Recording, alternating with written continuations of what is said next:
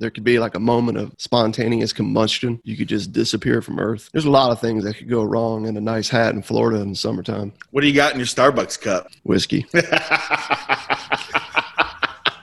Hey, dude, it's Friday.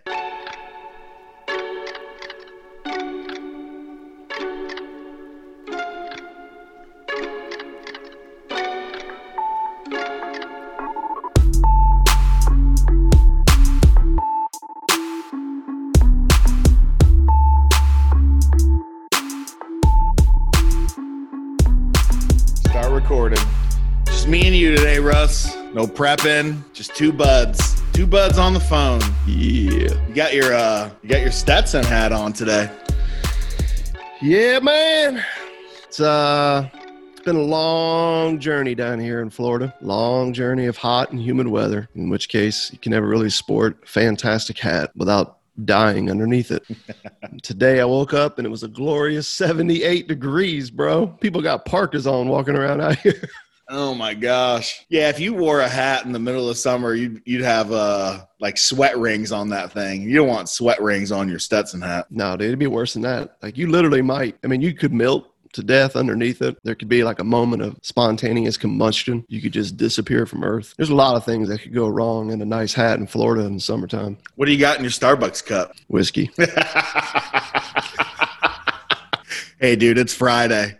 I thought about lighting up a cigar for this podcast. Do it. Yeah, that'd be good. That'd be tasty. I'm just kidding. It's not whiskey. It's just coffee. Oh, come on. It's just us gals talking. You can tell the truth. That's why I'm saying it's just coffee. I would enjoy something else, but it's still morning time. So my rule is like you shouldn't drink anything until 11:15 a.m. So I got 6 minutes to go. Yeah, our producer's writing us notes right now saying people don't know what time of day we're recording. So as long as we don't reveal that information, you're good. That's true. So I just blew it. It's 5 o'clock somewhere, right? That is what Jimmy Buffett said. You ever heard the joke that Sublime's just Jimmy Buffett for Gen Xers? Have you ever heard that? like if that, I forget what the lead singer's name was, but if that dude was still alive, oh dude, it would be a thing. It would be a thing. Yeah, it would be like instead of Margaritaville, like I don't know what it would be called. Sublimeville. Yeah, something. Yeah. Some big Sublime fan would probably come up with something creative. Yeah, it would definitely happen, man. I can totally see that joke too, just playing out. But it's crazy, dude. Like people either love Jimmy Buffett or they don't like him at all. That seems to be my take, man, as I travel. They're like, yeah, man, I love Jimmy Buffett. Or it's, yeah, he's horrible. He can't sing a lick. I don't know why he's a multimillionaire. Makes no sense to me. There's like really no in between. Well, I mean, I was going to say I'm completely a different category. Either like I'm kind of the dude that's like, I've heard Jimmy Buffett songs, but didn't know it was Jimmy Buffett, or I'm just indifferent. But I can see, because there's a lot of artists out there like that to where they're not like extremely talented. They're not amazing, but they have this whole like, I don't know, like a vibe about them, like a cult following kind of a thing. Yeah. Yeah. I mean, I grew up in Florida, so Jimmy Buffett, and I mean, that's just way of life. I'm a fan. This might be a lame conversation. Nix that. Moving on. Yeah, Ryan's going to have to delete that whole section. No, he's not. Nope. That's not how it goes. We're having a conversation. Ryan, don't listen to him. This is the new Slowdown podcast. Unedited version? This is the non-diva version of the Slowdown podcast. The unedited, behind the scenes. Sometimes you say dumb things, man. Sometimes you come up with dumb conversation topics. Yeah. It's true. But that's usually like, all right, like, what are we going to banter about? We're usually like coming up with stuff. Yeah. Yeah, and I think it's always fun, man, to just kind of laugh and kick it off like that way. I mean, we naturally hear from people that are like, hey, man, love the content. You know, sometimes I just fast forward and start the podcast 5 minutes in. Yes. To which case I'm like, well, then you missed out on the best part.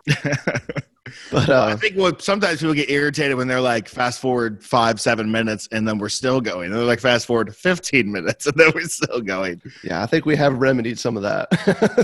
But we do like to just kick things off with a little, hey, how are you? Laugh at something that's fresh and funny, make fun of ourselves, and then let's get on to some good news here. So it is episode 88. We're having a follow-up conversation from the last episode, which we titled A Vision for the Church. And this conversation it's coming off of that that piece that we created, a PDF, which if you go to our Instagram, I'm going to leave it up for a couple weeks. If you go to our Instagram, right in our link in our bio, we created a PDF. It's a document, a vision for the church, to where we are kicking things off with the thing that we always talk about, which is the finished work of Jesus, Christ crucified, the most important freaking thing there is in the world, which is the life, death, and resurrection of Jesus. And we do that because we're so frustrated of how much Christianity is just lacking Christ. I don't know if it's like a better way to say it. Like, there's just no good news at all. It's almost just like Jesus has left the building when it comes to the church. Everyone's arguing about ideologies and theologies or this and that and figuring out how to fix the world. And here's the best news the world's ever received ever. And it's just like laying over here off to the side, completely just forgotten. Yeah, man, it's kind of crazy. And I'm eager to unpack, what we mean by all this, in this conversation. I know there's a lot of thoughts that are churning, and we've got a lot of feedback, man, over the last week from the last podcast. It just dropped last week. All this stuff that's come out. Also on the website, if you're listening in, if you go to the About Us page, you can also find a link to that vision document on there as well. But, I was listening to the Mockingbird podcast recently. I don't listen to a lot of things. One, I just don't have time. And two, most of what's out there is just lame. It ain't the Slow Down podcast. It sucks. Falls flat. It's a bunch of bullshit. Just kidding. But no, I listened to the Mockingbird podcast lately, and one of the things that he brought up on there that was kind of like wow, man, I never even thought about that, is they mentioned this dude named Tim Kreider that they had speak at the Mockingbird conference a couple of years ago, who's a devout atheist, which is pretty wild when you think about it, right? A Christian conference invites a devout atheist to come speak. Love that. And RJ, who's one of the hosts on there, says, man, I can remember sitting there and listening just like it was yesterday, him talk about, he said Nietzsche, the philosopher 150 years ago, basically announced the end of God. And he said, this guy, Tim, that was speaking, said, man, if you look at the Western society over the last 100 years, he says, we've definitely been pretty hard at work in experimenting with life without God. And he said, and I quote, and as an atheist, I'm going to have to just go ahead and admit before you guys, it's not going very well. Right? Wow. Love the honesty there.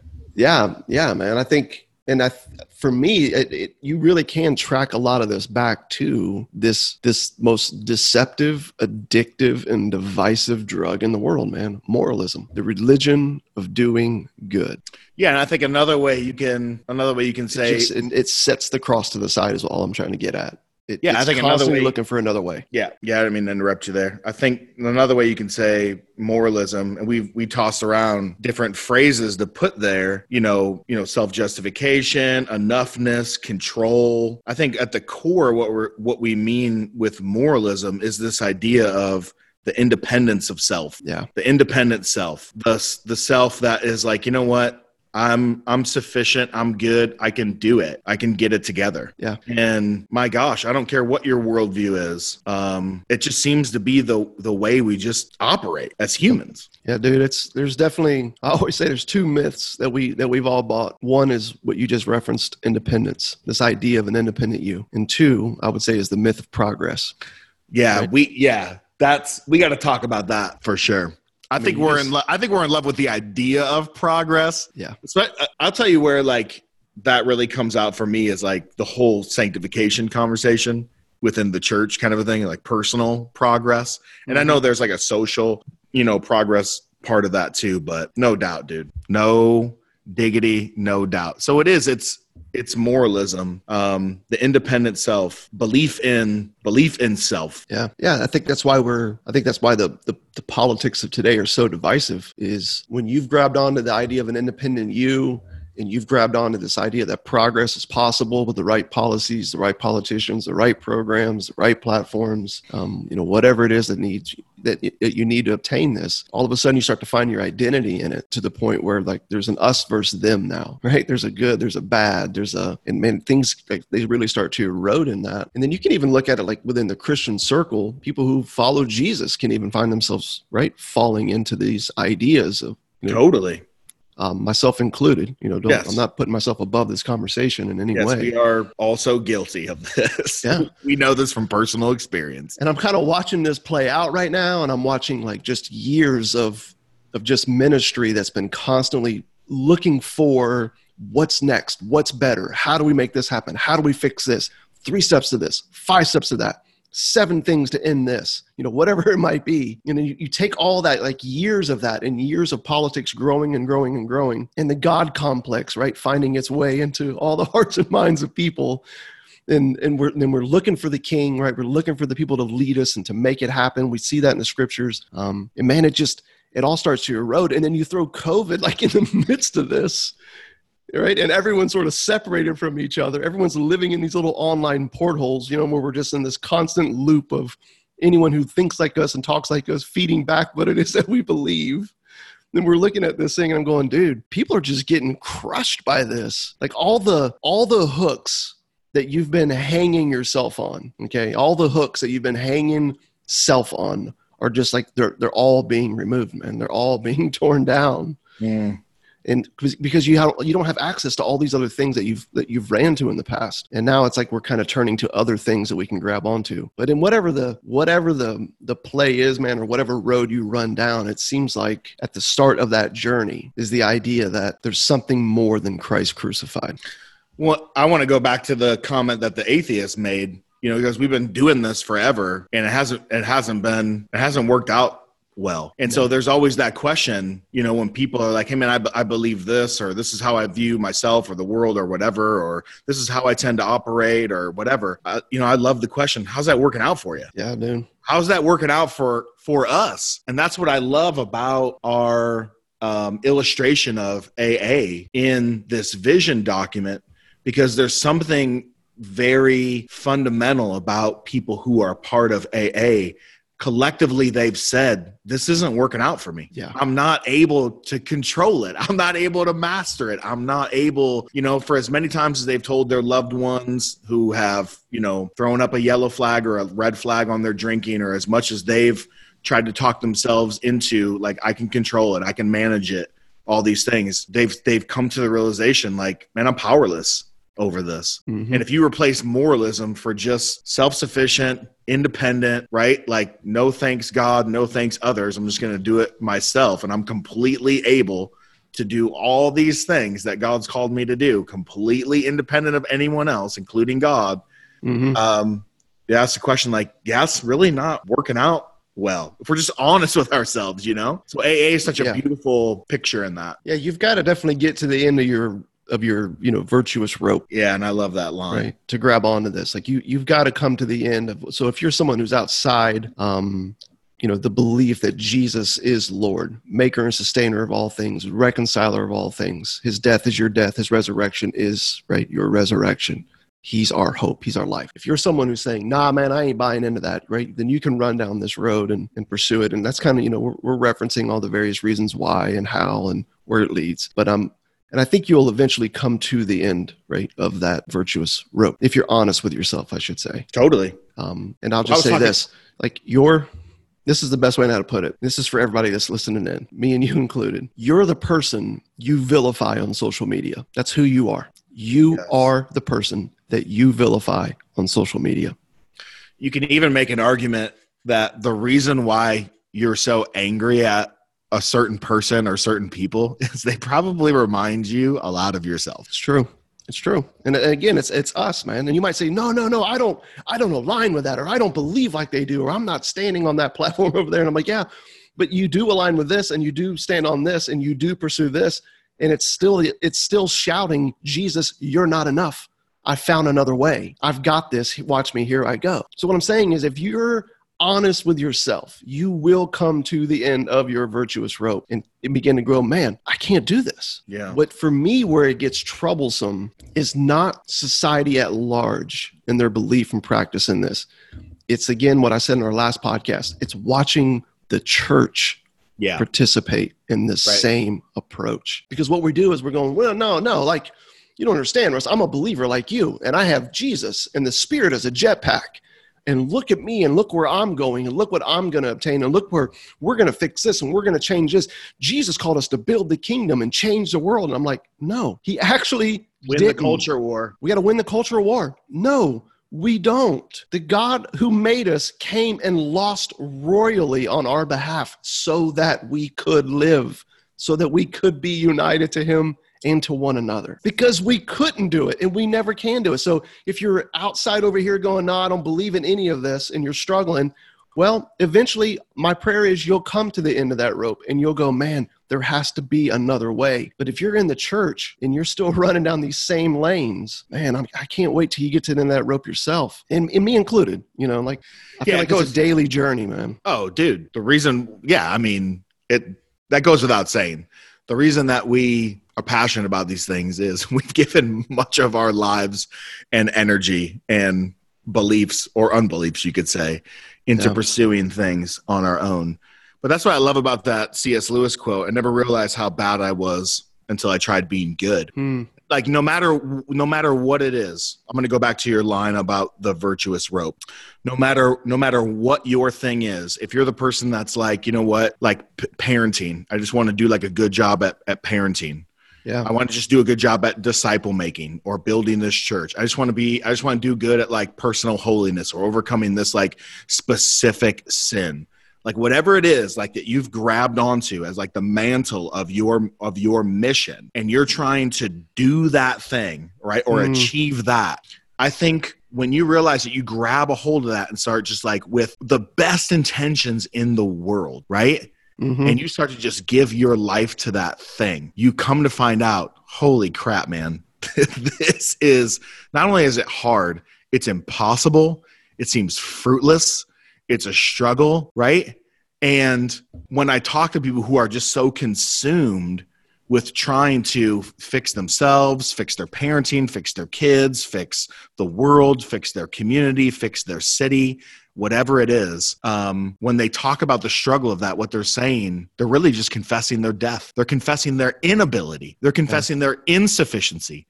They're confessing the massive complexity of this thing and its purpose in the world that they don't even grab onto, right? Yep. And they're realizing they can't do it. They're coming to the end of their missional rope, parenting rope, personal holiness rope, political rope, whatever it is.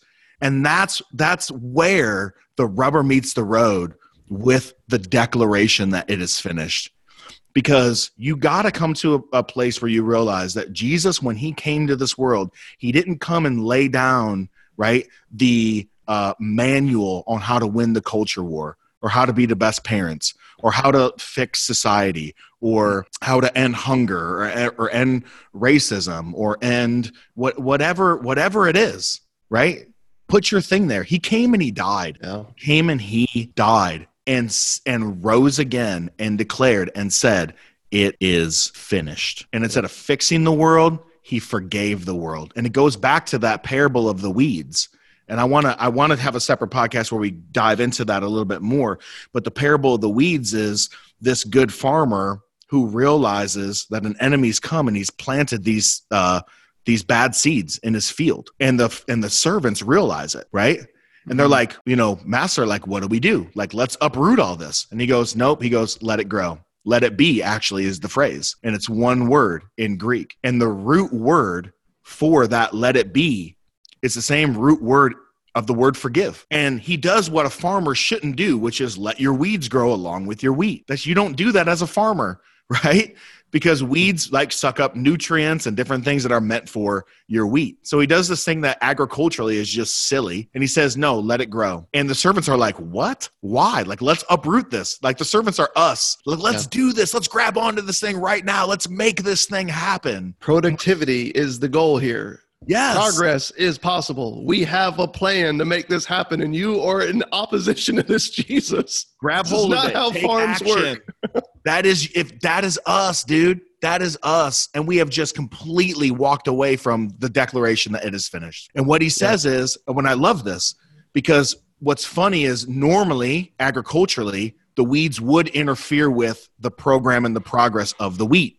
and the good fruit. But as the parable unfolds, you find out that the weeds have no bearing at all on the wheat. In fact, they both are seemingly healthy and growing at the same pace. But the weeds are not choking out the wheat whatsoever, right? The only thing that's a threat to the wheat, the fruit of the kingdom, is the well-intentioned good deeds of the servants who want to jump in prematurely and uproot the weeds. Yeah, say that last line again. That's the only threat. That's the only threat to the kingdom in the parable, is the people who want to take action before God decides to take action. And his answer right now, right in the field, as weed and wheat are both growing up together, is what? Let it be. Suffer it. Live alongside it. Love it. Love it like he loves it. Bear with it. You don't have to love the wrong or agree with it, but love the people. Yes. Yes. Yeah. And so we are the servants, dude. We want to uproot everything. We want to, right, have this, great biblical vision for our families, great biblical vision for our cities, great biblical vision for our churches. I think I just said cities. Did you guys hear that?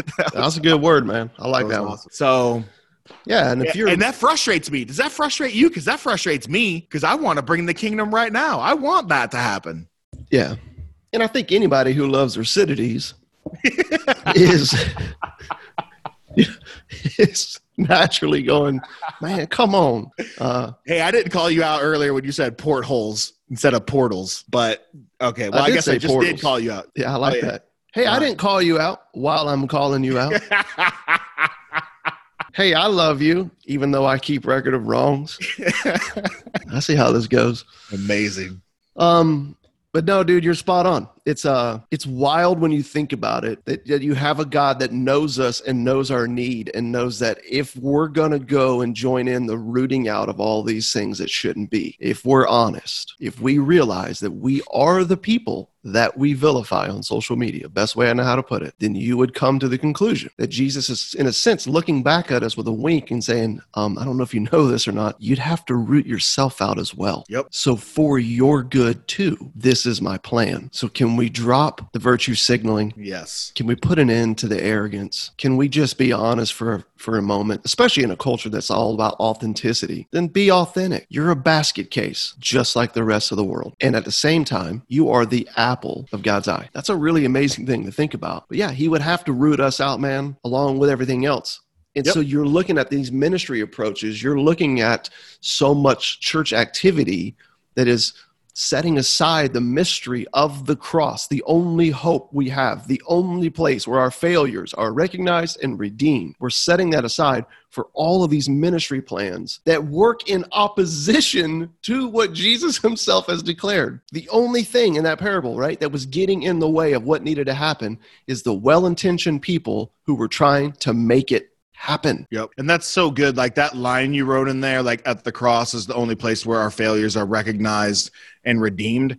And I think that is one of the proofs of someone who is, if we could say it this way, like a theologian of the cross, or someone who's really anchored to the cross and the righteousness that God gives in Jesus, not, like this virtuous, like missional person that's trying to like be somebody or make something happen in the world, is that you can call a spade a spade. Yeah. So when I think if you're like that moralistic, virtuous person, you tend to make categories of sin, right? So you're like, yeah, I'm a sinner. Like you'll confess that, but it's like capital, like lowercase s sinner, like everyday, kind of like, just like these everyday, kind of sins. Well, these people over here who are pushing these, political ideologies, or who are trying to like, really just undermine the fabric of our society with these, different like things or whatever, like those are capital S sinners.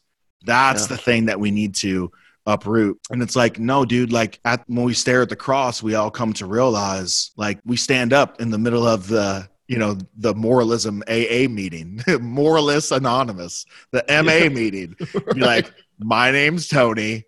I'm a F up and a fake, right? Like I'm just on like my best days, I screw it up. And on my worst days, I act like I don't screw it up. And man, I'm just here because I'm broken, man. And I'm needy, and I need you all, and I need God's grace. And I'd love to learn how to walk in that with you. I mean, that's what I would add at the end of that speech, man, when you stood up. And I think that's That's what it means to know him. That's what it means to walk with him. That's what it means to recline in his grace, to rest in him, to look at other people around you as fellow sojourners who are equally broken as you and equally loved as you. And yes, you can in that. I feel like here's the beauty of this, dude. When that becomes our reality, when that becomes how we begin to see ourselves, our very identity, the scriptures say, it frees you up in a lot of ways. And one really cool way that it frees you up is it actually allows you to look at the things that are happening in the world. It allows you to look at things that are actually good or not good. It allows you to look at things in history and things in the present and call things for what they are. It also allows you to recognize the inability of human nature. Yeah. Okay. And to begin to think through government being able to do maybe a few things that it actually can do instead of the 100 things that it cannot do. I'm just saying there's so much oppression and slavery that comes from enslaving ourselves to this religion of doing good, to this ladder, okay, of achievement instead of the cross that says, no, you're already welcomed. So I'm just saying, like, there's so many ways this thing fleshes out. Here's another one. You get to look at the people across the table from you who don't agree with you or think like you, and yet still love them and allow them and welcome them to belong. Yeah. Period. You're loved. You're welcome. Glad you're here. Yeah. Which goes you have some different ideas than me? Cool. We can discuss that peacefully. Yeah. And we can work through that because our identity isn't in the positions that we're taking any longer. I'm watching people get furious, bro, with each other because at their core, they start to take on an identity in this position. Yeah. If you're not careful. Yep. But you're free of that, man, when your identity is now in the risen Christ. I've seen it too, man. And we get into that. So going back to this vision piece, you know, we're still talking about AA. You know, this is what we wrote. Within this culture of grace, which is what we're talking about, right? This humility, right? Just to be able to confess who I am, and which produces this heart of like, dude, I want to belong to others. I can be, you know, honest and all that. Within this culture of grace, some unique values stand out. And we talk about dependency, transparency, and hospitality. And I don't know if we should just like read this, but that's kind of like when we say, hey, when we come to the end of our virtuous ropes and we cling to Jesus alone, this is the fruit. Yeah. The fruit is dependency, transparency, and hospitality. So I'll just read this, what we wrote. We wrote, when we cling to the cross, this is what happens. Dependency. We cling to the cross because there's no other place in this world in which our failures are recognized and redeemed. Transparency. We become a shelter from the storm, a community where everyone is free to be nothing but who they really are. And hospitality. We grow because the mystery of the cross is proclaimed without pretense, prerequisite, or performance. And you're totally right, dude. When you start to stick a flag in the ground as like, this is my thing, and at some point of enoughness, righteousness, virtue, morality, that's you're clinging to something other than Jesus, or worse yet, you're co-opting Jesus to act as if he's on your side on that thing. You are not dependent. You appear to be strong, like you have it together and you have the plan to fix the world.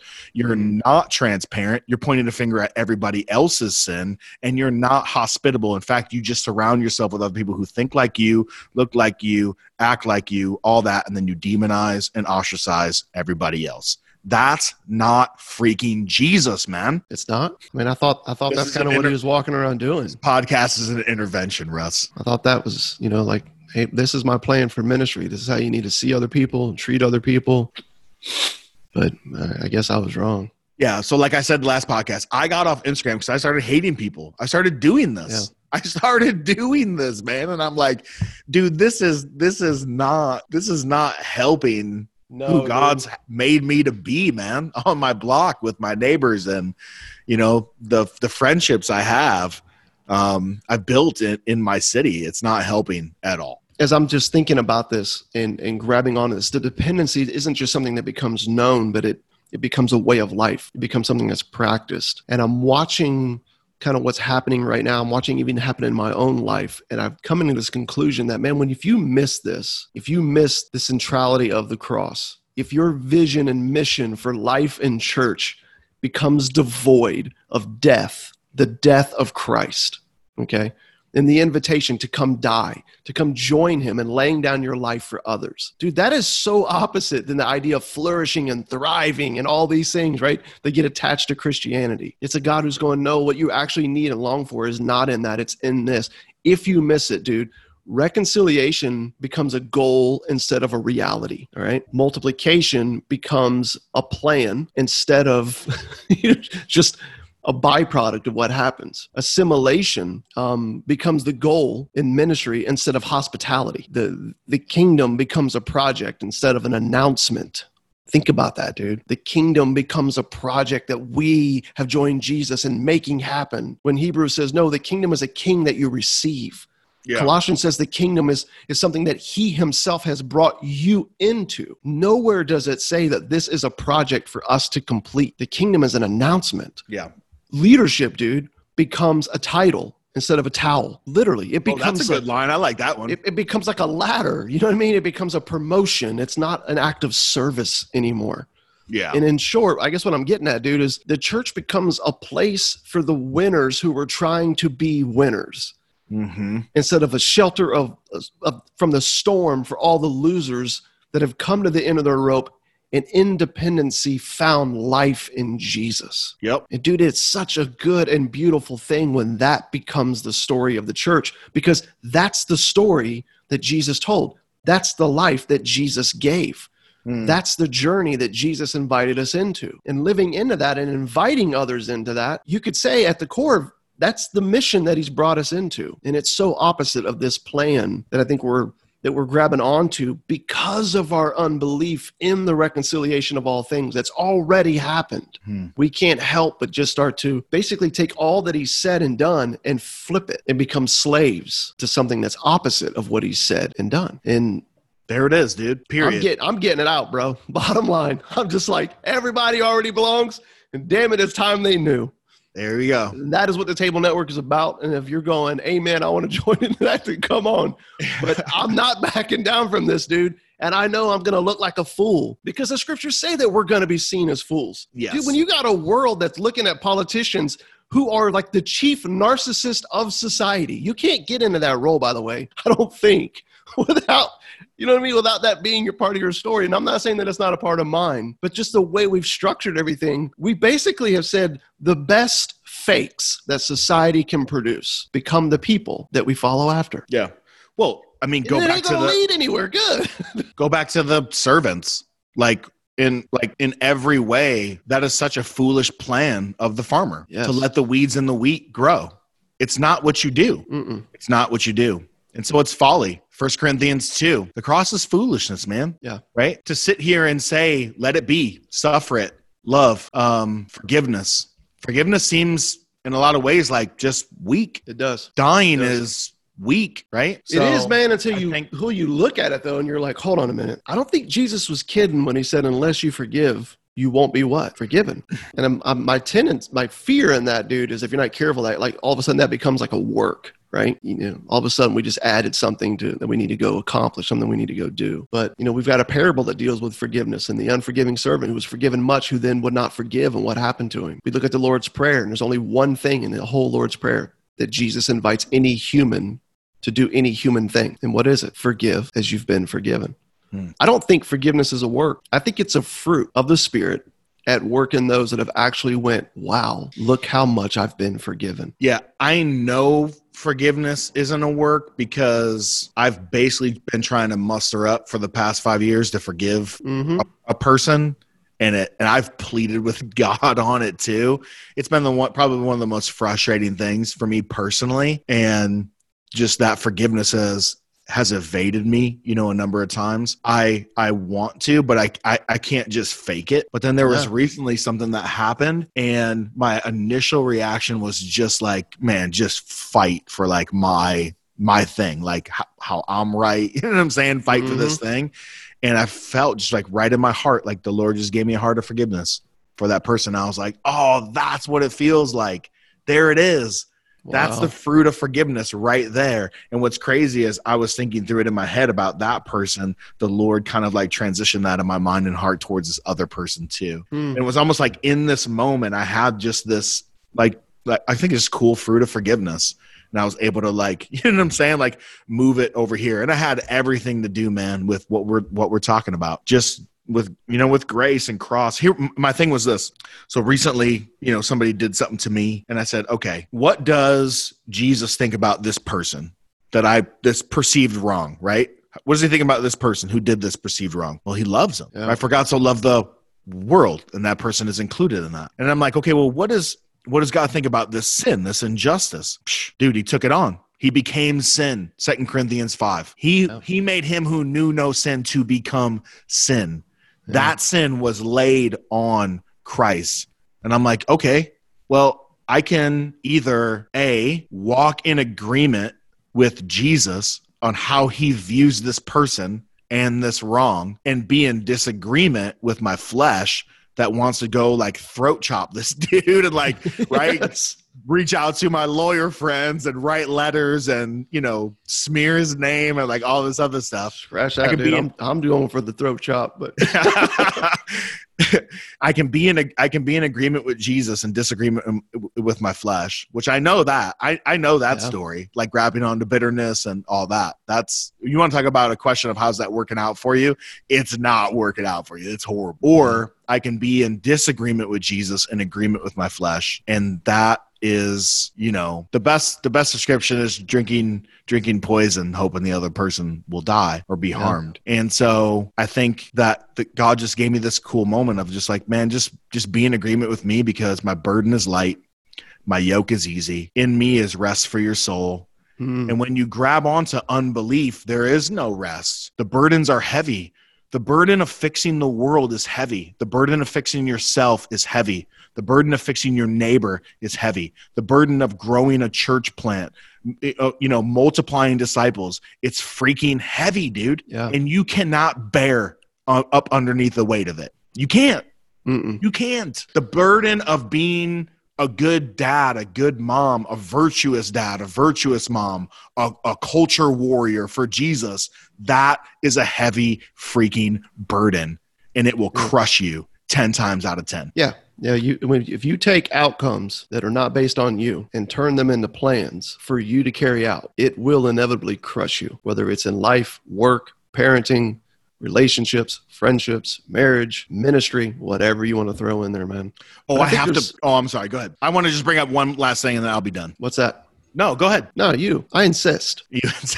Well, the only thing I was going to say, which the last podcast we recorded twice, and I said something in there I thought was really good because it's been an insight for me, and I think that it'll help other people too, because we're talking about like moralism and it like not being a good thing, and we're contrasting that to life in Jesus, and I think a lot of people struggle with that because they think that goodness, moralism, all holiness, these things are. 10 times out of 10, no matter what the motive is, they're totally in sync with Jesus, which isn't the case, right? No, not according to the scriptures. No, and like in a certain sense, it is, right? But in a certain sense, it's not. And I brought up that the phrase that Paul uses quite a bit in the New Testament, where he's talking about the old man versus the new man. Yeah. And he's saying like, man, the old man was crucified, right? And here you have this new man, this new creation, right? This work that the Spirit has done in the heart. It's who you are in Jesus, the resurrected self, which is our true identity. The one who's lost in him, the one who's found in him, the one who's righteous in him, the one who can put down the stone, put down the hammer, you know what I'm saying? And just rest and love like he loves and forgive like he forgives. And I always, when I first became a Christian, old man, when I read that, I thought like old man, like my old man. Oh, the one who's like breaking commandments and like getting arrested and like, you know what I'm saying? And like beefing with my parents and getting kicked out of the house and like this rebel. But then I thought to myself the other day, dude, the guy who's writing old man here was perfect according to the law. He was the most righteous dude in the whole pack of associates who were trying to pursue the same righteousness. Yeah. The old man, according to Paul, is that independent dude who's just trying to do and be good. Yep. And he's saying that old man, that dude was crucified. And so if you're listening to this podcast, you're like, what the heck are these guys talking about? Like, of course, Jesus is on the side of the good guys and good in the world and all these things. And like the devil's over here and he's bad and, all that. It's like, no, dude, Jesus isn't in bed with goodness, morality, and holiness all the time. In a certain sense, yes, right? As it relates to like fruit from him. Yes. things that come from him that are genuine. But this independent pursuit of just like being this way, judging others who aren't, and then trying to fix the world according to it by your own ability and strength, dude, Jesus does not align with that. He crucified that. Yeah. He literally looks at us and says that all that good that you're doing that you think looks and is of me, that you're doing independently, not only at the core of it is you in your own fame, your own fortune. He says that if any of that was possible, if any of that was actually good, if any of that was possible to bring about change in you and the world, then I died for nothing. Yep. For if righteousness came, right, by the law, Paul says, then Christ died for nothing. I think it even says like works of the law. Like, I could be wrong. It probably is just law, but yeah, dude, totally, man. So, just pulling this together, I mean, we've definitely been diving into here, man, in regards to dependency, like what it really looks like to grab on to the finished work of Jesus, know that his life is our life, his death, our death, his resurrection is our resurrection. He's announced it is finished. All has been reconciled. Everyone already belongs. There are those who believe this and have awakened to this reality and are enjoying the feast, and there are those who have not yet. But that's really it. And I think grabbing onto that, we come to this place where we don't have anything to prove anymore. We don't have anything to prove because we don't have anything to lose. Yeah. And I think that's where actual influence happens. True influence happens where self-preservation ends. You could say it this way: true influence lives where self-preservation dies. And so I think the dependency thing to me is so crucial to this vision of the church and the values that could be present within the church. Because that value of dependency, that fruit of dependency, okay, that begins to take shape and form through all of our lives and how we live scattered and how we come together in any gathered form of the church. To me, that's what makes the other two possible. Yeah, totally. We don't even have to belabor those. I mean, we could literally end our podcast, man, right here and just say that dependency creates the transparency that we're talking about here. Mm-hmm. It allows for true authenticity with each other, not a practiced authenticity, not a I want to be authentic and having to talk about being authentic, but a genuine just transparency with each other. The last thing anyone needs around you, I would say to those listening, is another Christian passing on all the virtues that they're accomplishing. They can't really identify with that. And by the way, if those things are true, like if there's some real virtuous acts happening in and through you, that's called a fruit of the Spirit. So you got nothing to brag about here.